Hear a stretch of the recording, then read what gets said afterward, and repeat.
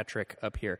The audio is available online on the Mercy House SoundCloud, so you can definitely listen to this again, or if you miss a week, you can go and listen to it online. If you weren't here last week, I highly recommend that you go listen to last week's recording, because most of this class, it's not going to matter too much if you miss a week, but the first week was kind of laying the groundwork for the whole class.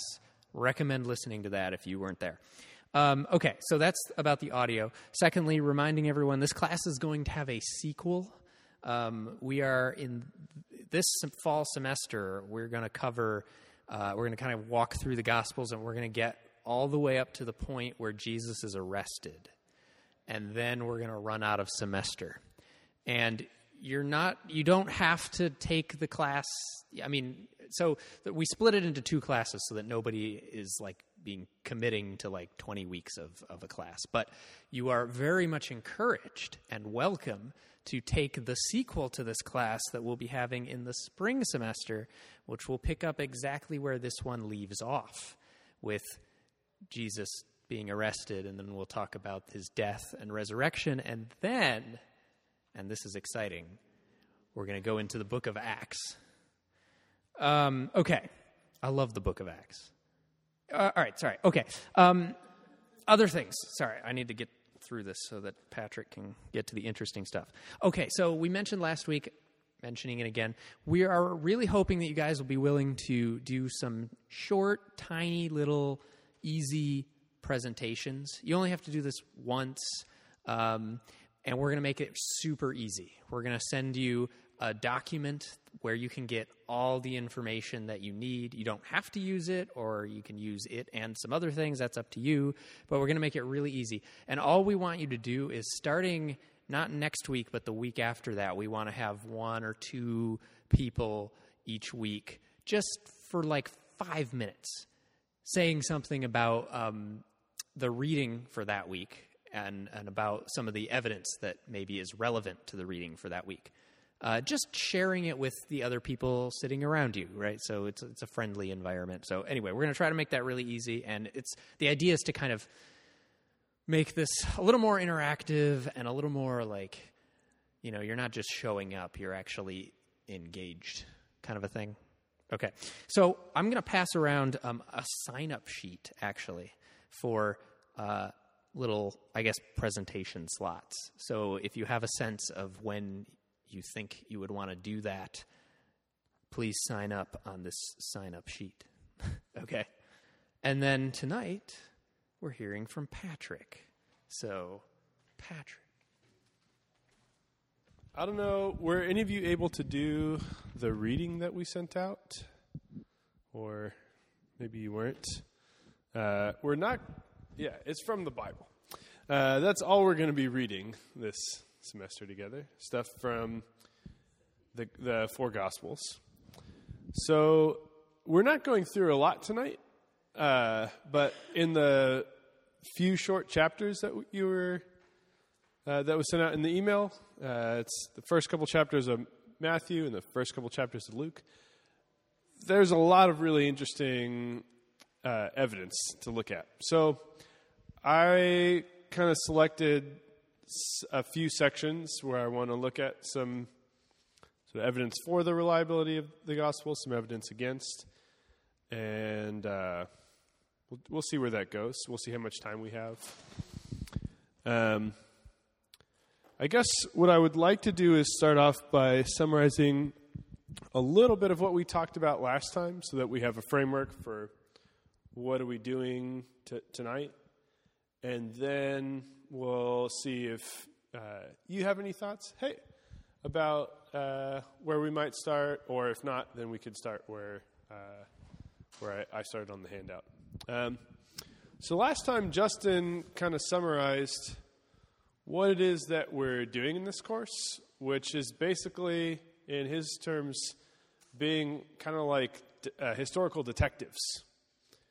So we're interested in this question. The question of the course, can we trust the Gospels, right? Are they historically reliable? So Justin spent some time in the lecture talking about why this is a really important question. And if you didn't hear that, definitely go listen. He has some really good stuff to say about why that question is worth giving an answer to. But how would you go about finding the answer to the question? Well, the way that we're going to do it is we're going to look at the Gospels, and we're going to find sort of bits of evidence for or against their reliability. And Justin outlined two kind of broad views about the reliability of the Gospels. Last week he wrote up on the board and he called one view the trustworthy view, and another view the untrustworthy view.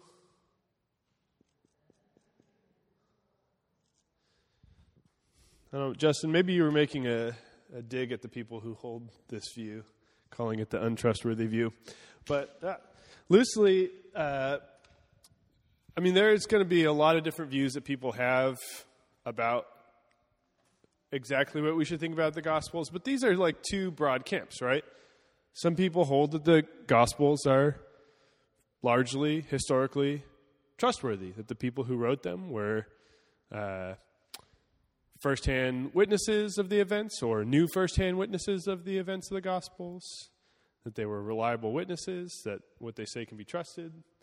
And people who have the untrustworthy view say, no such thing. The people who wrote these Gospels were nowhere near the events, they didn't have reliable sources, and so forth. So last week we kind of categorized different sorts of evidence we're looking for that would support this general view, the trustworthy view, and some different sorts of evidence that would support the untrustworthy view. And the general point was like, we're not going to ever really find any bit of evidence in a passage that's going to be like knockdown proof that one of these is true. That's just not really how history works. It's not like mathematics where you just do the proof and QED, I've shown my view to be true. You've got to build a case over time and show how a lot of evidence comes together to support a view. So that's kind of what we're doing here. What questions do you have before we start looking at the specific stuff pertaining to tonight? Is that all like a perfectly, just wonderfully put summary of where we are right now? Okay, I thought so. I thought I did really well there. All right, so let's put this into action then. So up at the top of the handout, I just put this nice order of events that I got from this guy Machen. What's Machen's first name? I don't even know. It's in this book over here. So he's got this book doing exactly the sort of thing that we're doing here, and he kind of reconstructs the events surrounding Jesus' birth in the Gospels of Matthew and Luke, and says this is a pretty plausible kind of order of things. And so I thought that'd be nice to have on there just in case it comes up like, wait, what happens first or what happens when? Maybe we'll disagree with him at some point, but I thought it'd be nice to have on there. But, okay, here's what I would like to start with, is looking at the genealogies of Jesus. So Matthew has a genealogy. It's the very first thing in his gospel, Matthew 1:1. And Luke has a genealogy. It comes in chapter 3, starting in verse 23.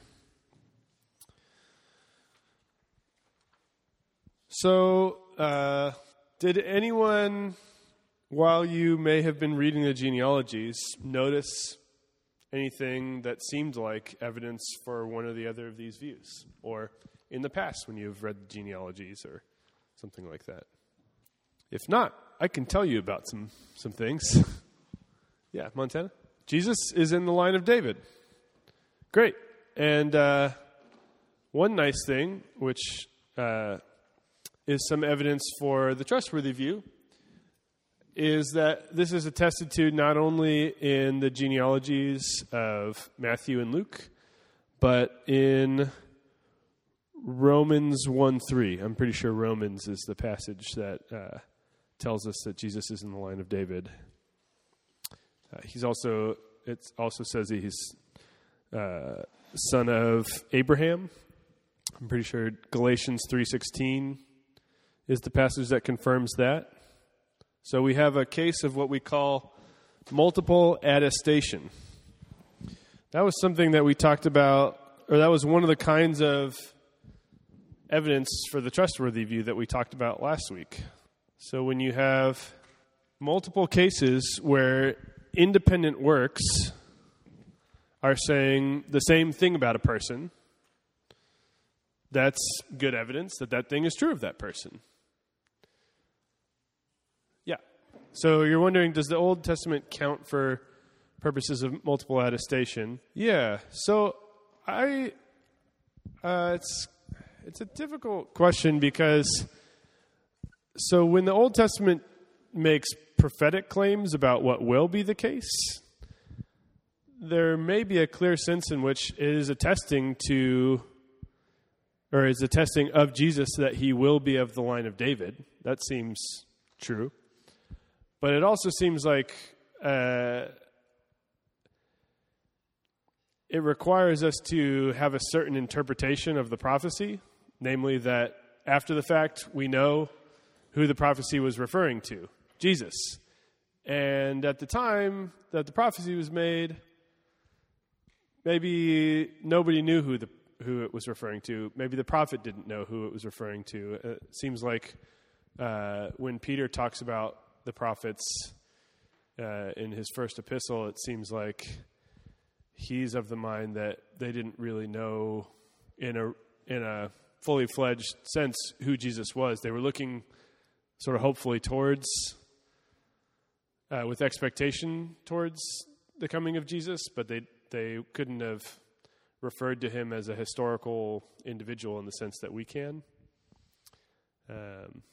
So yeah, I think for the purposes of doing historical research, it would be tough to say they count. So yeah, I mean, a lot of the goals, the theological goals of the gospel authors are sort of referential of the Old Testament. They know their Old Testament backwards and forwards, is what Justin was saying, and like one of Matthew, for example, is one of his major goals is to demonstrate that Jesus is the long-awaited son of David, like he is the Messiah of the line of David. I think not only, and that's something that comes up in this infancy narrative and something we'll discuss more tonight, but throughout the Gospel of Matthew, Jesus is referred to as the son of David. So yeah, there is a problem of independence there, is what Justin was saying. And when you're thinking about multiple attestations with respect to a single fact, you want the attestations to be independent for them to count as sort of aggregating evidence or something like that. All right. So, great. So we do have a multiple attestation that Jesus was descended from Abraham and from David. We also have, I guess just adding on this trustworthy side of things, some indirect confirmation. So what's indirect confirmation? That's something that's going to come up a lot tonight. That's a kind of evidence for the trustworthy view. I think last week we had a slightly longer name for it. We called it indirect confirmation from an external source. And indirect confirmation from an external source is just a situation where some source external to the work shows us that something about the work is sort of more plausible than we might have thought otherwise. So some source external to the work shows us maybe some historical fact relevant to the time, such that the work that we're looking at gets that historical fact right.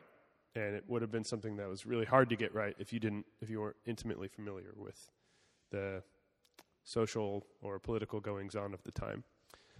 So in this case, Josephus confirms that public records were kept of genealogies going back a really long time.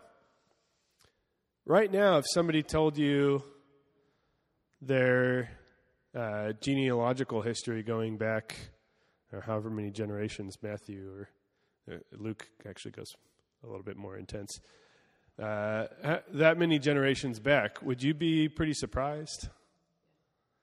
I would be, right? That's pretty wild. So you might have at some point read one of the genealogies and thought, like, how would they have known this? Well, we have some indirect confirmation from Josephus that actually this is the kind of information that was publicly kept at that time.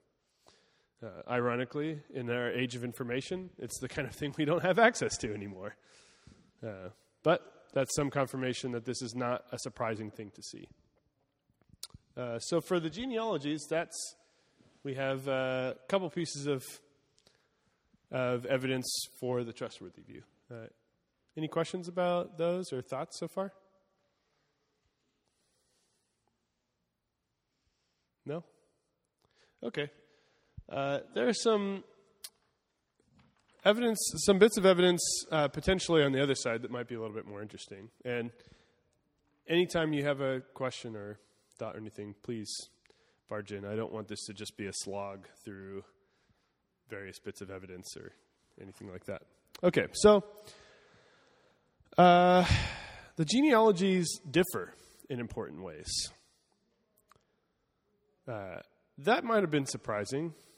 So if you had read them back to back this week and read them very closely, which people are not always inclined to do with genealogies, a close read of the genealogies is like, sometimes people get to the list of names and they're just like, okay, skim time. But if you read closely, you realize, well, Matthew's got a different list of names than Luke. So the first thing I'll point out, the genealogies differ in the names between David and Jesus. So what gives? That's pretty weird. Well, there are a few different possibilities or a few different ways that this could be explicable, the explanations we might give. So first, there might have been levirate marriages in Jesus' ancestry. Does anyone know what a levirate marriage is? Austin does. He's a theology grad student. Do you want to tell us about it?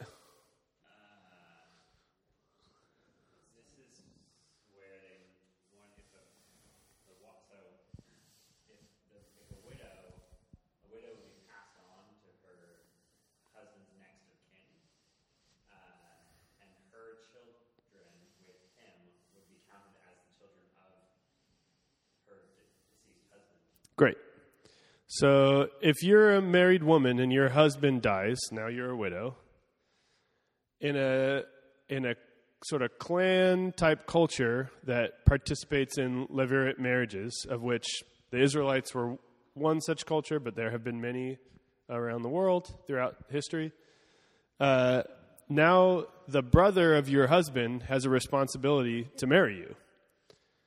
It's like widows are not generally, throughout history have not generally been well cared for outside of the context of marriage. So this is a way to care for and safeguard widows. So even though the wife would be married to a new person, legally her children with the new person would still count as children of the first husband, even though biologically they would be children of this new husband. The legal point being to give the husband who died a chance to carry on his name, right? Okay, so the thought with this proposal is, maybe there were some levirate marriages in Jesus' ancestry, and that would result in two ways to trace his genealogy, like a legal track and a biological track. Like who was actually his biological parents and who were legally the ones we were counting at those levirate choice points. Does that make sense? Yeah. So your thought is it would be surprising if a levirate marriage resulted in disparate family trees from a point sort of upstream ancestrally, but then somehow they both led to Jesus. Yeah, I honestly have not researched this well enough to draw up exactly how many possibilities how many possibilities there would be given a certain marriage at a certain point, and where it seems like there would be a lot. Maybe it would behoove us to look at the other potential harmonizations, and then we can compare. Okay. Yeah, so that's a good question, Tao. So if the wife or if the husband doesn't have a brother, it's possible that this just depends on the particular practices of a given culture or the dispositions of a group of people at the time. But yeah, maybe it's like a next of kin or something like that.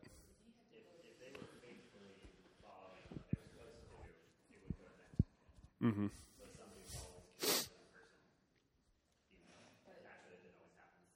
Yeah, this is part of the drama of the story in Ruth, is that some of the kinsman redeemers, or people who should be, are not doing their job. He already has kids, doesn't want them to have to share their inheritance with her kids, but he doesn't want to take her on, whereas Boaz doesn't have that. All right. So here's another suggestion. Maybe one gospel writer is tracing Jesus' biological ancestry, namely Luke, while Matthew is more concerned with kingly succession. Matthew, after all, is really concerned with showing that Jesus is the son of David, the sort of heir to the Davidic throne. So he's tracing Jesus' ancestry from David onward according to who was the rightful heir of the throne, regardless of their biological relations. Which, maybe that's a weird way to trace a genealogy, but it sort of fits Matthew's theological purposes, you might think. What do you guys think about that proposal?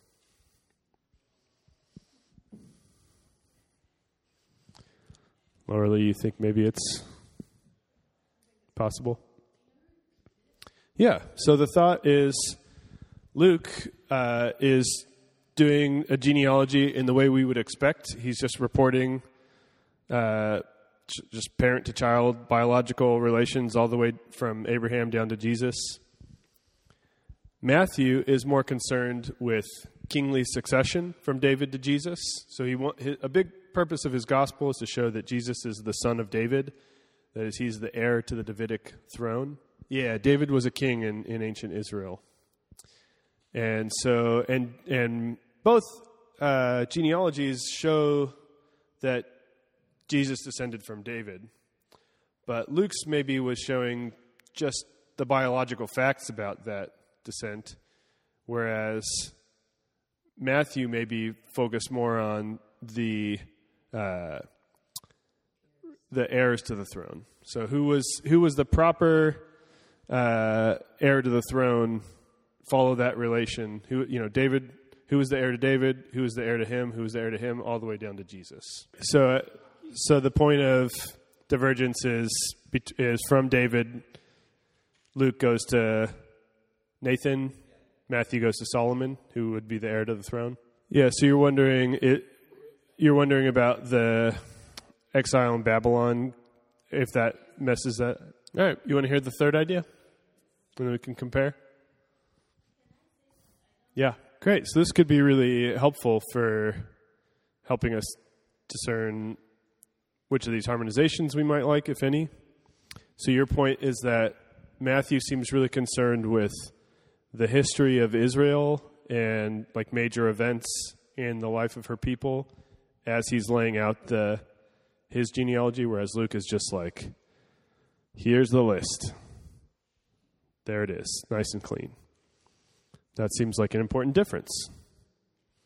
So maybe we can keep that in mind when we are comparing the three options. Yeah, so one big purpose for Luke is to show that Jesus is the Messiah that has been foretold, that he's fulfilling all these different prophecies. But another one is show that he's the Messiah of everybody, not just to the Jews. Yeah, since he was a Gentile, this is an important point. Yeah, so the Jewish people were, a particular people group that had been a very particular and I guess maybe somewhat insular people group for a long time, thousands of years at this point.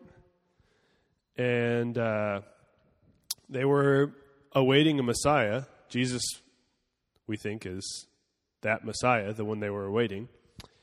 And a lot of them, I think, were of the mind that when that Messiah came, he was going to save the Jews, just the Jews.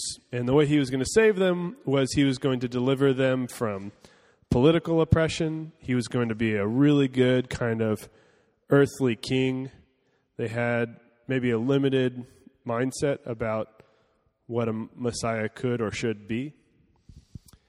And so the Gentiles is basically everybody who's not a Jew. That's just a word for like all the others. So one big theme in the New Testament is Jesus came first to the Jews. He did come and sort of talk to them first, but that the point of his coming and the salvation that he offers is not just given to the Jews, but that it's given to everybody.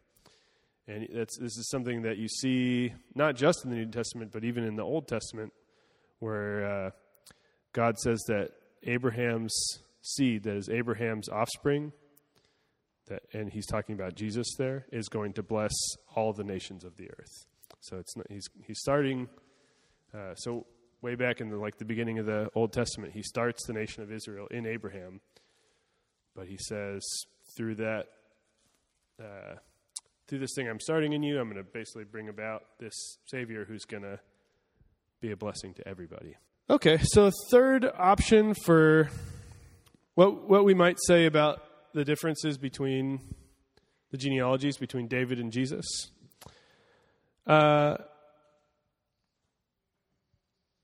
We might think that Matthew is giving us Joseph's ancestry, while Luke is giving us Mary's. Why would we think that? Well, there's some evidence traditionally. Traditionally it's been thought that Mary's father bore some variant of the name Heli or Eli. So Luke appears to name Joseph as Jesus' immediate ancestor. In 3:23, he says, Jesus himself, when he began to teach, was about 30 years old, being the son, as was supposed, of Joseph. But the as was supposed inserted in that verse might indicate that Joseph's name should be read as like a parenthetical kind of remark, like as people thought he was the son of Joseph, and then the real list starts right after that. That's one way you could think about that. Or you might think that, Luke was part of a patriarchal society, and so he lists Joseph as Jesus' father, but because he's concerned with giving Mary's line, he then jumps over to Mary's line and lists the father-in-law of Joseph rather than the father of Joseph. That's a good question. So Joanna's wondering, would a son-in-law be referred to as the son of his father-in-law? Because Luke says Joseph, the son of Heli. So I'm not sure about that. Justin, do you have something to say? Great. So, in Matthew 1:1, Jesus Christ is the son of David, the son of Abraham. that tells us maybe the son of has a pretty elastic use, or like can be used elastically is maybe a way to say it. Does that mean it could be applied to from a son to a father-in-law, or in that relationship? It doesn't prove it. It's some evidence. Yeah.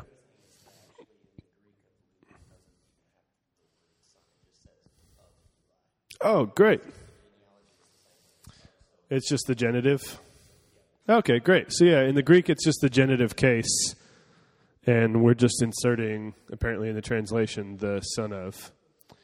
So we're doing a little bit of extrapolation there that, so if Joseph is just of Heli, that's not so clearly as odd. Okay, so one reason you might like this view is Mary appears to be like the main protagonist of Luke's infancy narrative. He spends a lot more time talking about the Annunciation of Mary, or Annunciation to Mary, and like stuff that's going on in her experience, whereas Matthew gives us the Annunciation to Joseph and seems to give us a lot more things from Joseph's perspective. Joseph's kind of like, how do I navigate this situation? And like, hauling my family over to Egypt to keep them safe. And so you might think that given the way the infancy narrative plays out, this is not an implausible suggestion, that one of them is concerned with giving the genealogy from one perspective, one from another. And, well, given that Joseph wasn't actually Jesus' biological father, this is another reason why it might be not crazy for Luke to want to give the genealogy from Mary's side. So those are some reasons that you might like that view. So three possible harmonizations. The Levirate marriage theory gives you two ways to trace ancestry, one biological, one legal. Biological versus kingly succession, two ways of tracing up a genealogy for a king. And Joseph versus Mary's genealogical tree. Is there one you folks like in particular? Or is there one you dislike? Or is it tough to say without reading and thinking on it some more? That's a good point. So Ian says they're not mutually exclusive. There might be some combination of a couple of the views or something that you could give. That's a good point. Yeah, so you could have like, I don't know, Joseph's side with Levirate marriages and Mary's side without, or there could be a whole lot of complications, a very much more nuanced situation than just those three stark contrasts, and that's good to think about. Yeah, I'm not sure if there's, I mean, clearly there's not enough information that there has been like a consensus decision. Oh, this is obviously what happened.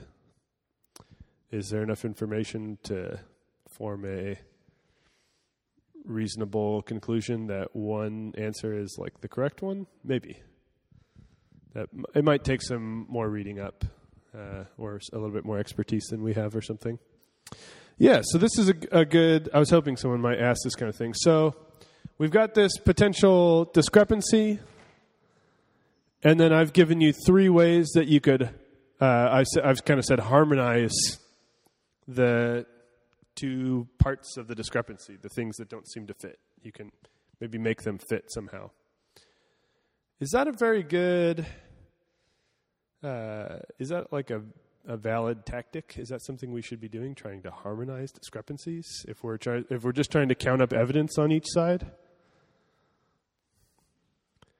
You might worry that that's like cheating in some way. Like I was supposed to be playing an objective game, and I was like counting evidence for the trustworthy view, counting evidence for the untrustworthy view, but then I counted over here, and I was just like, oh, but I can discount this evidence, so I can keep my side going strong.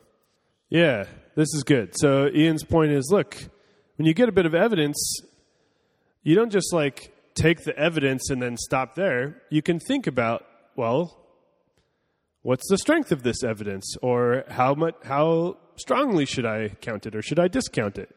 Is there actually a good explanation for the initial appearance of the evidence?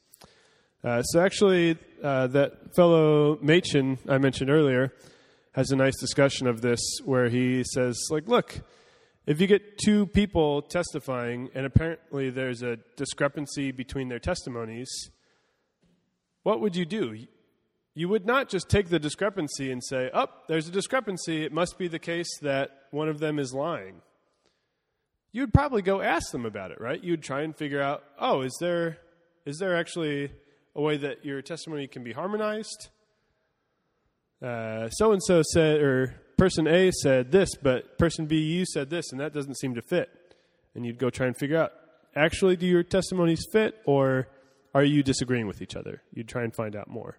Yeah, a couple things that don't seem to fit. So one historical source is saying one thing, another one is saying another thing, and it seems like they couldn't both be the case, so one of them must be providing us with bad evidence.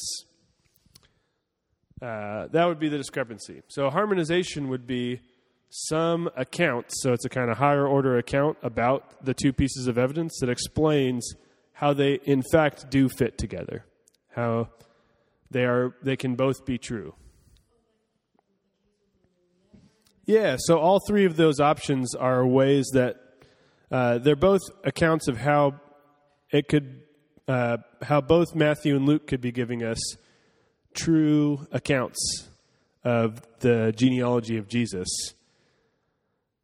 What would have to be the case? They would have to be doing genealogy in a different sense, like tracking different genealogies, right? But that's got to be the case if they're both doing something kind of accurate. Otherwise, there's a discrepancy there. Something doesn't fit.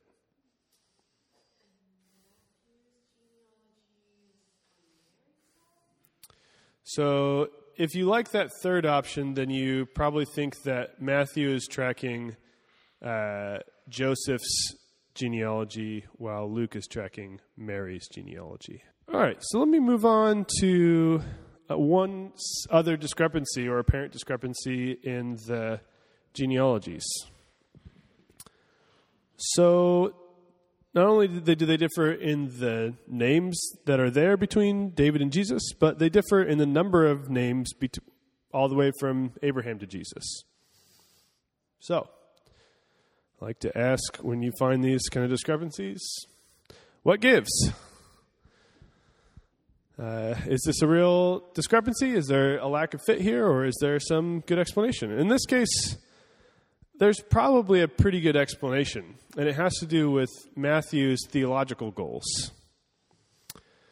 So it's pretty reasonable to think that Matthew is skipping some generations. We can actually check this by consulting 1 Chronicles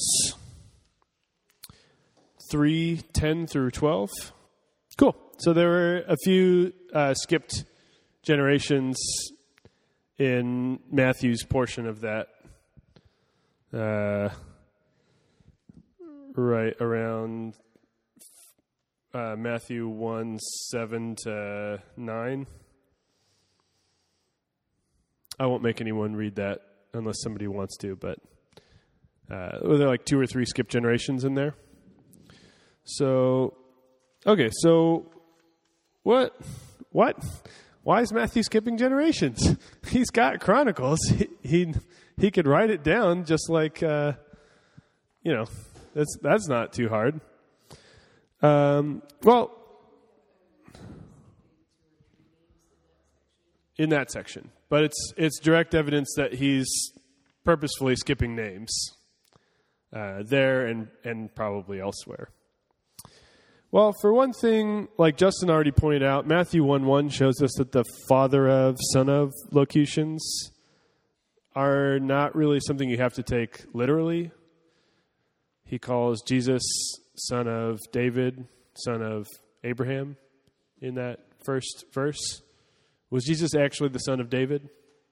like in the sense that we often use that term? No, because David lived thousands of years before Jesus. That would be very surprising to find out. Jesus was the literal, like, direct son of David. So, yeah, likewise for David to be of Abraham. So he's using these terms in some kind of extended sense.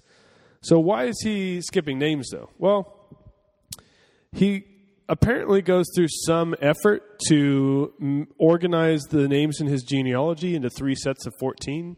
He points this out at the end, right? So this pattern is a pattern that emphasizes Jesus' Davidic ancestry.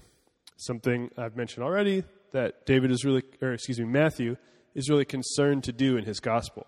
He wants to show/emphasize that Jesus is the son of David, the Messiah that people have been looking forward to, waiting for. So how does having 3 sets of 14 emphasize Davidic ancestry? Well, it has to do with this rabbinic practice called gematria. Don't ask me too many specific questions about it because I am not a rabbi, nor do I profess to know how to practice gematria or anything like that. But in gematria,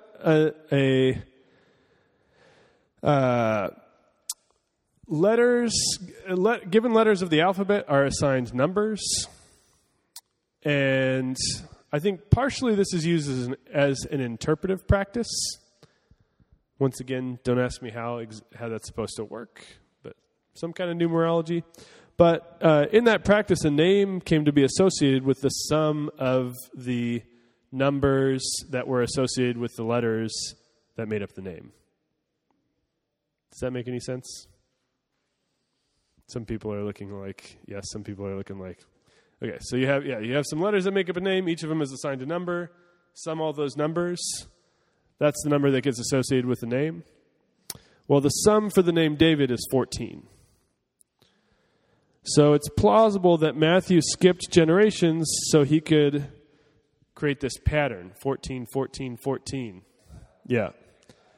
Great. So, yeah, Ian's point is very good. So we get 3 sets of 14, and the 3 sets are important because they get us from and to major benchmarks in Israelite history. So there's a really nice sort of consonance like, yes, of course Jesus was born now.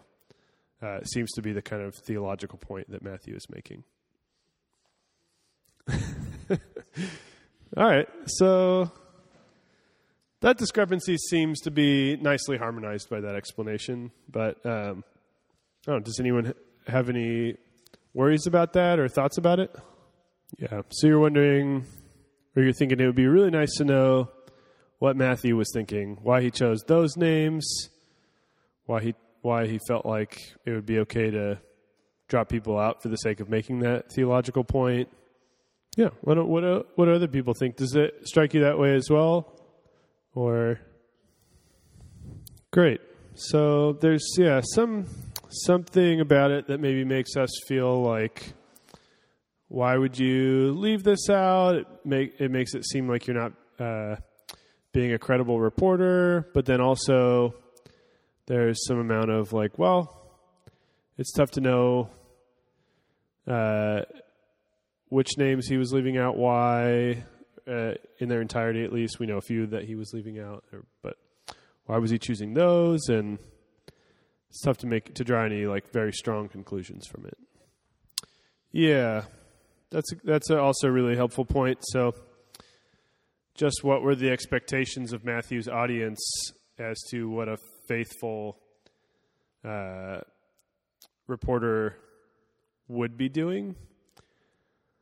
Well, if he's not putting in any false claims about Jesus' ancestry, maybe that's the extent of what they would expect, whereas we would expect something more like all the truth, something, maybe there are different norms at different times. Yeah, so whether Matthew is being in any way underhanded or smudging things might depend on what he's trying to do. And if the claim here is, I'm going to give you a complete genealogy of Jesus, his whole biological ancestry back to Abraham, or just back, going back just that far, then it seems like he's failed. If the thought is, I'm going to show you how Jesus is the fulfillment of the covenant that God made with Abraham and all the prophecies that prophets have been making about a Messiah. And the kind of important part about that is that Jesus is the son of David, the son of Abraham. Oh, and I'll fill in some of the gaps for you. And I'm going to do that in this kind of clever way where I'll just show you 14 generations between each. And that'll be like, for those in the know, that'll be like a clever little flashing signal, like son of David, son of David. It's a way that fills out the details in a more credible way, maybe, that, we have records going all the way back. Consult me if you want to know more about them or something like that. But if his goal is to make the theological point about who Jesus is, namely son of Abraham, son of David, and not so much about giving a complete genealogy, then maybe he's not doing anything quite so surprising. Matthew in particular is very concerned with showing that point because there are a lot of Old Testament prophecies about the Messiah that said the Messiah would be a descendant of David. So Matthew wanted to show, Jesus is the son of David. He wanted to show that Jesus was the Messiah. One of the prophecies that was really relevant to that fact was the fact that Jesus was descended from David. Yeah, I think that's a suggestion that's a really good way of putting the suggestion that Justin was kind of making or maybe that's what you were saying, Justin, but maybe if the point is Jesus is descended from David, then if you fill in the gaps somewhat, but not all the way, it doesn't really matter. Yeah. I mean, this is a hard section to wrestle with. It's hard because it forces you to get after what is a gospel writer doing, what do you think they're supposed to be doing, what's actually going on when someone is writing scripture. It's really good that we're thinking about this. Any other thoughts before we move on a little bit? We're clearly not going to cover half of what I prepared for today. And that's awesome. This being the first, more content-focused night, I wasn't sure how much we would go through, but it's good. It would have probably been really bad if we just slogged through all of these different things at a rapid pace. There was more even than I could have put on this handout. That could have just been torture. Okay, so maybe we can talk about the birth of Jesus. So, I get the special privilege of doing the Baby Jesus episode of this class. Everything after, we're doing adult Jesus, but today we're talking about baby Jesus. Okay, so let me point out some points of confirmation for the trustworthy view. So, some stuff about location.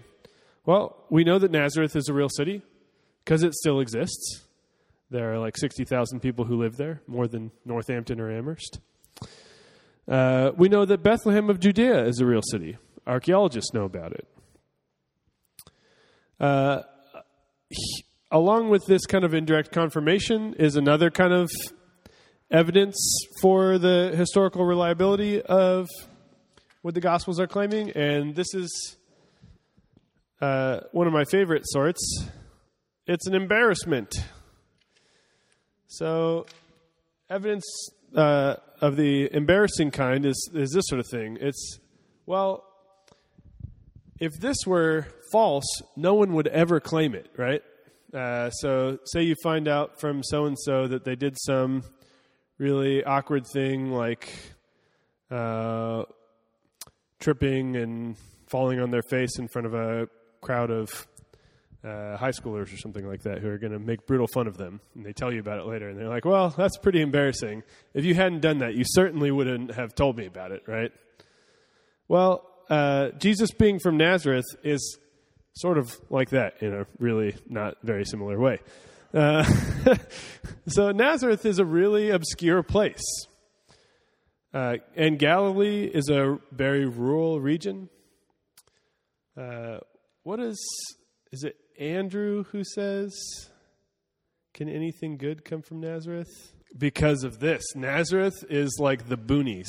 It's like being from, what's a place around here I can make fun of and no one will take offense? It's like being from Leverett. Like out there, and there's nobody who lives there practically, and no one of note whoever really comes from there. And so, is it Andrew who says that? Nathaniel, that's who says it. Great.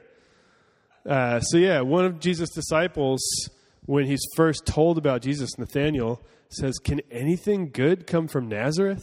So his friend is telling him, this guy, Jesus of Nazareth, and Nathaniel's like, come on, you're pulling my chain. So even one of the other gospel writers is acknowledging this fact that Nazareth is kind of an embarrassing, not necessarily embarrassing place to be from, but it's not a likely place in terms of where you'd expect the Messiah to grow up and hail from. And if you were going to invent a Messiah story, it's not the one you would invent. So that's a nice bit of evidence. It's not the story that someone would make up, were they making up a story from whole cloth. All right, so we also have in the infancy narratives of Matthew and Luke multiple attestations to a number of different facts. We have attestations to the fact that Jesus was born to a virgin, that her name was Mary, that he was born in the town of Bethlehem of Judea, but that he grew up later from Nazareth, so that he was from Nazareth in Galilee. Why would we want to say that this is a case of multiple attestation? Because remember, earlier we were saying, well, to have a case of multiple attestation, you need two sources that on the topic they're attesting to are independent sources, right? You don't want two sources that are colluding and then attesting to the same thing, because that's really just giving you one source from two different mouths, as it were. So why would we think that what Matthew and Luke say about Jesus' infancy, that where they agree, it's a case of multiple attestation? I guess maybe a better way to ask that question is, why might we think that on the infancy narratives, Matthew and Luke are independent sources? Great. So we have good reason to think that Matthew and Luke use the Gospel of Mark as a common source, but we have good reason to think the author of that gospel wouldn't necessarily be a great source concerning the infancy narrative. And go look at that gospel. There's no infancy narrative. Moreover, look at the infancy narratives in Matthew and Luke. They're really different. They have they include a lot of different details. The emphasis is a lot. The flow of the narrative is very different in each case. So it's actually really interesting. There are some potential discrepancies that people have worried about because of the differences. We'll look at one that I think can definitely be resolved. But the fact that they're so different actually gives us reason to think that they are independent accounts. Because if you were sort of colluding to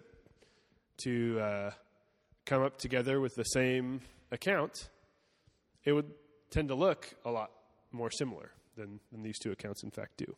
So because we have good reason to think they are independent accounts, when they agree on something, this counts as good evidence in this kind of way. There are multiple attestations from independent accounts. A few more, actually several more points, but that I think can go relatively quickly. So the names in the infancy narrative are attested Jewish Palestinian names at that point in history. So like Mary, Joseph, Herod, and so forth. There were some people who had the idea or proposed the idea that the idea of the Messiah as the Son of God or as the Son of the Most High was sort of imposed after the fact on Jewish beliefs, and that that this was not around at the time of Jesus, but that it was a sort of historical construct to impose it on them after the fact, and then the gospel writers picked up on that in their time. But actually, we have this.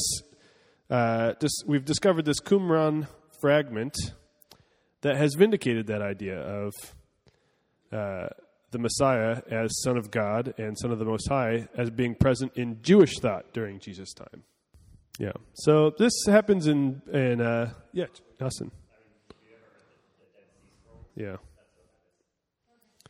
Yeah. So all the time in biblical historical studies, but also like in classics or people who are studying ancient philosophy, these sort of archaeological finds are relevant. People find bits of scrolls or pottery or things like that in caves or other places in digs that, okay, we dated it to this time, and now we have some new fragment of a piece of writing to figure out what does it say, and maybe it'll give us some new evidence about what people were believing at that given time.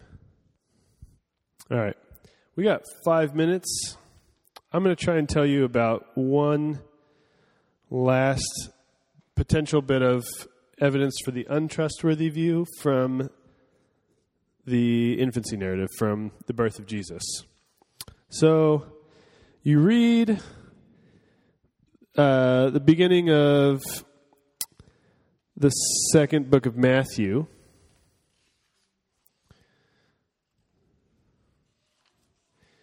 Matthew 2:1. He says, "Now when Jesus was in Bethlehem of Judea, in the days of the king of Herod, or in the days of Herod the king, behold, wise men from the east came to Jerusalem, saying, blah, blah, blah, blah, blah." They probably said something more intelligible than that. But so that's the first mention of a place in Matthew. He puts them in Bethlehem. Then when you read Luke 2:1 through 5, he says, "Now it happened in those days that a decree went out from Caesar Augustus that all the world should be enrolled. This was the first enrollment made when Quirinius was governor of Syria. All went to enroll themselves, everyone to his own city. Joseph also went up from Galilee, out of the city of Nazareth, into Judea, to the city of David, which is called Bethlehem." Luke tells us they start in Nazareth and go to Bethlehem. So it seems like Matthew has them starting in Bethlehem, Luke has them starting in Nazareth. What gives? What's the deal with that? You might wonder. Is this a discrepancy? No, it's not. So some people have tried to press the claim that it is, but it's actually pretty easy to show how this is not a discrepancy. Laura Lee, you were already shaking your head. Do you have an idea about? Okay. No. Sorry I'm picking on you. So Matthew never actually claims that Mary and Joseph started off in Bethlehem. He just says when Jesus was born in Bethlehem, right? He doesn't say anything about their whereabouts until the second chapter, first verse, when the geographical details become kind of important to his story. So that order of events I put on the top of your handout can give that. This is one, I think, pretty good interpretation of the order that all of the things happened in, that we can construct from the infancy narratives, and that makes sense of or harmonizes the apparent discrepancy here. So starting with,